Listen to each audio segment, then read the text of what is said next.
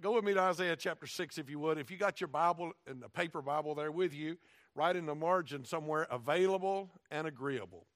In Isaiah chapter 6, this is like maybe the second most famous chapter in the book of Isaiah. I'm sure you know Isaiah 53. That's if you don't, that's like the Magna Carta of what Jesus did for us. In Isaiah chapter 6, anytime anybody wants to talk about getting called, anytime anybody wants to talk about missions, they like Isaiah chapter 6. It got used so much that people stopped using it because when I was a kid, every preacher preached on Isaiah 6. Then I noticed for a while it kind of disappeared. There are 5 things I would like you to see tonight that Isaiah sees. He sees at least 4 of these, and maybe the 5th is just for you. There are 5 things I'd like you to see as you go through the book with me or through the chapter. Read verse 8 with me. The Bible said, "Also I heard the voice of the Lord saying, 'Whom shall I send, and who will go for us?' Then said I, 'Here am I, send me.'" He's available and he's agreeable. He's available and he is agreeable. You ought to write that down somewhere. You ought to be available and agreeable. You ought to be available and agreeable. I ought to be, at 64 years of age, last part of my life, pastoring a church, I ought to be tonight available and agreeable. Whatever he wants, wherever he wants, ought to be available and agreeable. Everybody in this room ought to be available and agreeable. We ought to be saying, "God, whatever you want, let me know I'm available and I'm agreeable. You don't have to push me, you don't have to twist me, you don't have to knock me in the head. I'd like to do whatever you want me to do. You make it clear, and I want to do it." Number 1, here's what he saw. He saw the Lord. Did you write that down? He saw the Lord. In chapter 6 and verse 1, "In the year that King Uzziah died, I saw also the Lord sitting upon a throne, high and lifted up, and his train filled the temple." Now, I wish you'd underline in verse 1, "I saw." In verse 1, he says, "I saw." And King Uzziah has been the king for like 52 years. And this is like a tragedy happening. They're not used to changing kings every 4 years or every 8 years. They're not used to that. 52 years they've had the same king. And Isaiah steps up and says, man, things are a little shaky. I don't know what to do. I'm a little nervous about where the country is going to go. And then he looked up and he saw above a king, above a political circumstance, above what could happen, he saw God. He saw the Lord. And he saw him sitting on a throne. He saw him sitting on a throne. That's above the throne of a king. He saw him high and lifted up. And his train, his glory, these ladies, when they come in the wedding, sometimes they'll have a long tail sticking out. That's the train. And the richer, poor people we can't afford to have clothes that drag in the dirt. But if you're so rich and you're so powerful, you can have all the train you want because you can have somebody else clean it anyway, and you can afford it. Amen? Us poor people, we like our pants a little high water because we don't want them in the middle of we don't want them dragging through the water. But God's great. His glory actually fills the whole earth. The first question I have for you as you see God is, how do you see him? Do you see him as an old man ready to strike you down? I grew up with that God. I grew up with a God with long hair and a beard and a lightning bolt in his right hand, watching the earth and watching for me to mess up so he could strike me down. Or do you have a good old boy up in heaven wanting to be your buddy? Put your hand in the hand of the man from Galilee. That was a gospel song when I was a kid. I don't know of a dumber gospel song you could sing, but it was one and it was popular. Or is he a bellhop, a genie, the charismatic God? You just rub the bottle and he comes popping out and says, "You got 3 wishes, name them, and you can have them." Or is he a whatever God? Whatever goes. It's okay. God's a good guy. He likes me and whatever goes. Or is he the far-off God that has nothing to do with your life? Here's the God Isaiah saw. He saw a God in charge.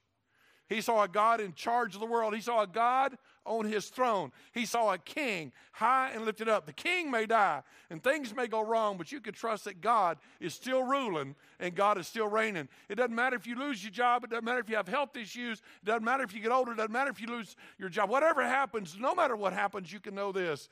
The earth may lose a king, but Jesus is still on his throne. And you can trust him. He was God, high and lifted up, and his train filled the earth. Now, when you look up at God, you don't understand him. Y'all might as well accept this. I read one guy, I was reading commentaries this week. I read one guy, and he said, if I had a God I could understand, he wouldn't be much of a God. If I had a God I could understand, he wouldn't be much of a God. And God flat out told Isaiah in chapter 55 and verse 8, "My thoughts are not your thoughts, neither your ways my ways, says the Lord, for as the heavens are higher than the earth, so are my ways higher than your ways, and my thoughts than your thoughts." God is high and lifted up. We do not understand him.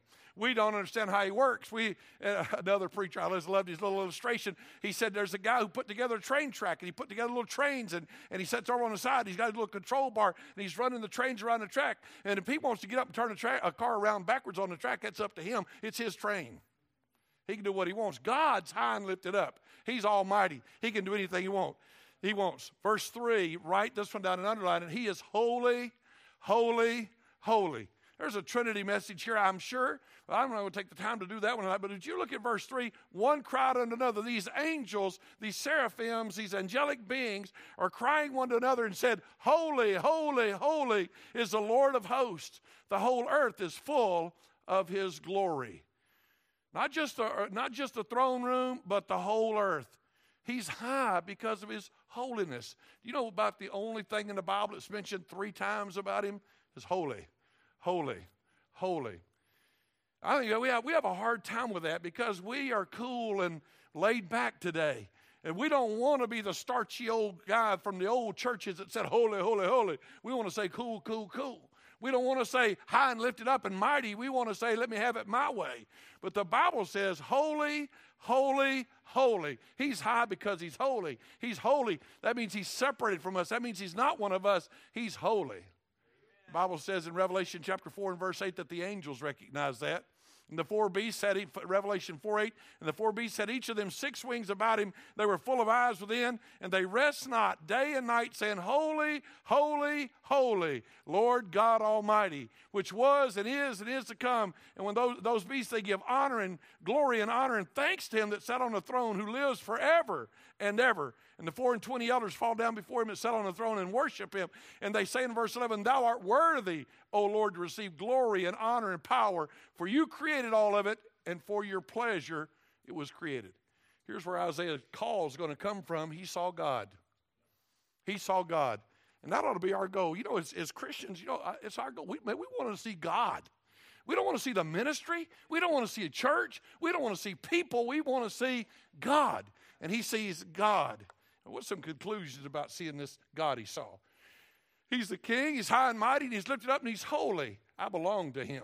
It said in Revelation chapter 4 and verse 11, for thy pleasure they are and were created. I belong to him. I was created for his pleasure. He made me. I should worship him.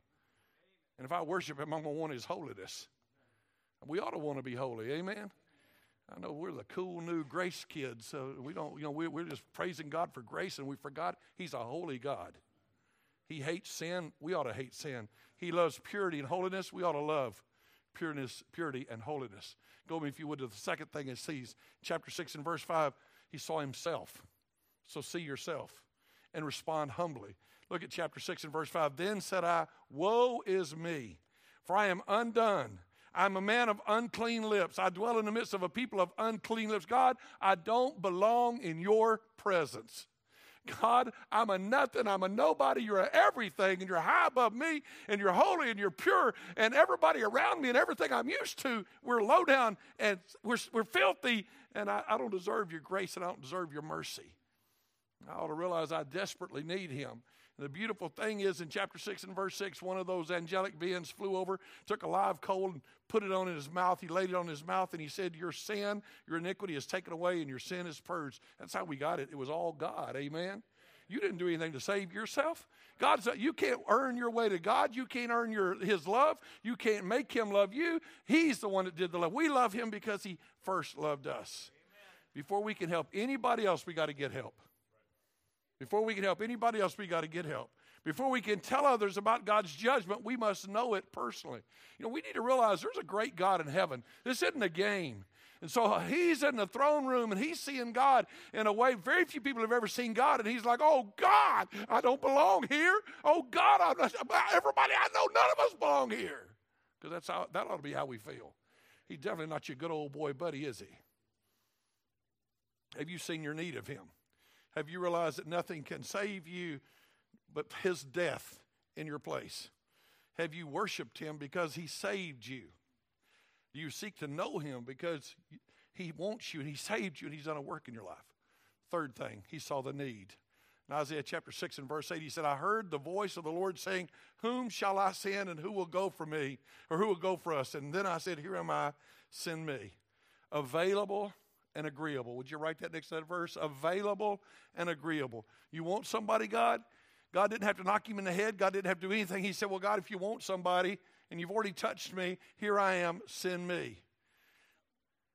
He's going to go knowing this. He's going to know. God's going to tell him right up front. This is the opposite of the message I'd probably preach if I try to encourage you to be a missionary.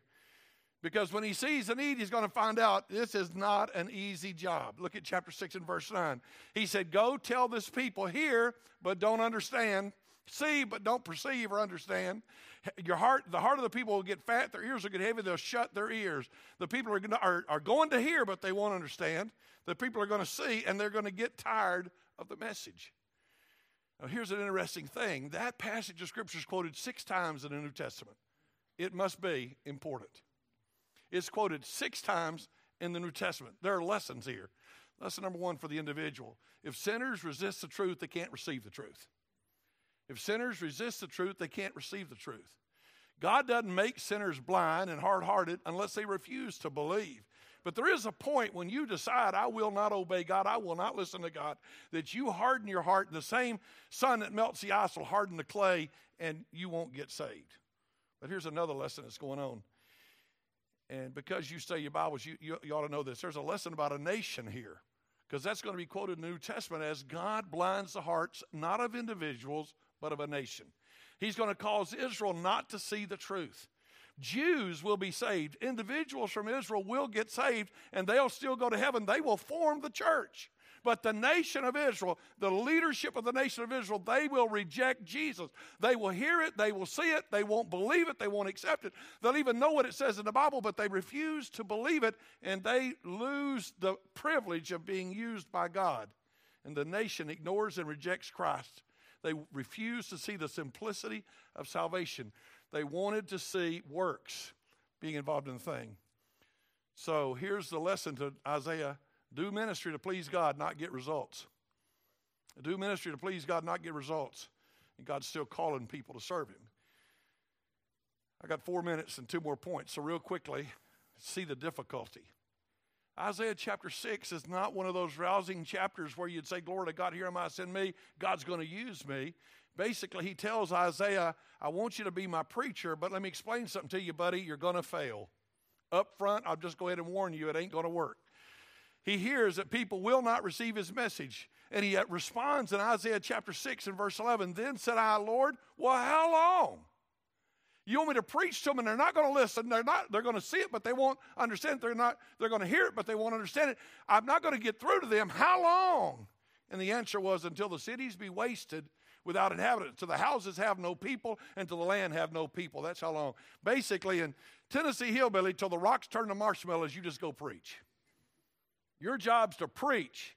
Your job's to do what I want done here. So you're not going for results. He's responsible to preach. They're responsible to hear and receive. He's preaching for God and not for men. Isaiah's to preach till God takes him out of the land. See, there's going to come a Babylonian captivity. Look at chapter 6 and verse 12. The Lord have removed men far away in a great forsaking. So he's saying, Isaiah, they're not going to listen. My judgment's already marching this way. You're just going to warn them and warn them and warn them, and they're going to continue on in their sin. But you keep warning, and you don't quit, because I need my message preached to those people. There will be a remnant, though. That's the word I told you to be watching for all the way through it. There's always a remnant. You're supposed to be looking for that remnant. In chapter 6 and verse 13, but yet it shall be a tenth, and it shall return and shall be eaten. So there's going to be this small percentage of people that will do right, but it's even going to get destroyed. But I need you to underline in your Bible in chapter 6 and verse 13, but the holy seed shall be the substance thereof. You're going to hear about a trunk of a tree that's cut off and dead, but a branch will sprout out of it. You're going to hear about a country that's desolate, but God will always, he's going to keep using them, and Jesus is going to come out of that group. So here's the last thing about that. We must take the long view of ministry. This is the hardest thing in the world for a preacher. I've been doing this for 45 years, a lot longer than that actually, but I've been in full-time ministry 45 years in October. And I will tell you, I serve God, but sometimes I think I need to see results. But Isaiah's told, no, you're not going to see results. People need years before they pay attention to the message. And if they refuse to pay attention, they'll certainly be without excuse. I used to tell the Peruvians, using Ezekiel 3 and Ezekiel 33, not our job to get them saved. It's our job to preach, and they will know there was a prophet. They'll know there was a man of God here, even if they don't get saved. We do what we know to do, even if people refuse to listen. It's nothing new to have a feeling of failure in ministry. In Isaiah chapter 6, basically God said, okay, go ahead, Isaiah, and do the work, but the rocks are going to turn to marshmallows before you get any results. I cannot imagine being that preacher. God's always given me some fruit. God's always let me see some people saying, I want to see more people saved and are getting saved here. God's always let me see something. Poor old Isaiah. Number 5, see yourself being used. See yourself being used. How am I going to be used? If I were going to read Isaiah chapter 6, I don't think it's the good missionary rallying cry because it's a pretty negative chapter. It's not, I mean, if I went and talked to the students at some Bible college and said, I want to challenge you to come be a missionary, you'll never see anything happen in your life. You preach and nobody will listen. And you preach and nobody will understand. Nobody's ever going to get saved, but you come on and do it. I bet I wouldn't raise up very many. I always thought God's going to use you. Well, God is using. Here's how it starts. Number 1, we see God. We're not seeing our ministry. We're not seeing the results. We're seeing God. We belong to Him. We were created for His pleasure. He has a plan for our life. I need to see God. Number 2, I need to see myself. I need to realize that I don't deserve to be in the ministry. I don't deserve to be used of God, but God has given me grace and mercy, and I'm not worthy to be used of Him, but if He blesses me and lets me do something, I'm going to say I'm agreeable, and I'm available. Let Him do what He wants to do. We need to see a need. Who will go and who will preach for us? God has a plan and a will for the world. In the whole New Testament, we're full of go tell the world. Go tell the world. And we commit no matter how hard it's going to be. None of you, much of you are missionaries. I did not plan Isaiah 6 because you were here. But it's a good one for you. You don't go because you're going to have a lot of success. You don't go because you're going to build a bunch of big buildings. You don't go because you're going to get famous. You go because you saw God. You don't go because a lot of people are going to get saved. They might not. You go because you saw God. You're not going to go because God's going to bless you. You're not going to go because it's going to be easy. You're not going to go because you're going to be successful. We're going to go to honor and serve and glorify God. That's what Isaiah was all about. By the way, if we sneak into that room and look up into heaven and see Him, we'll realize we're not much and we don't need to be the ones getting the glory. It's Him.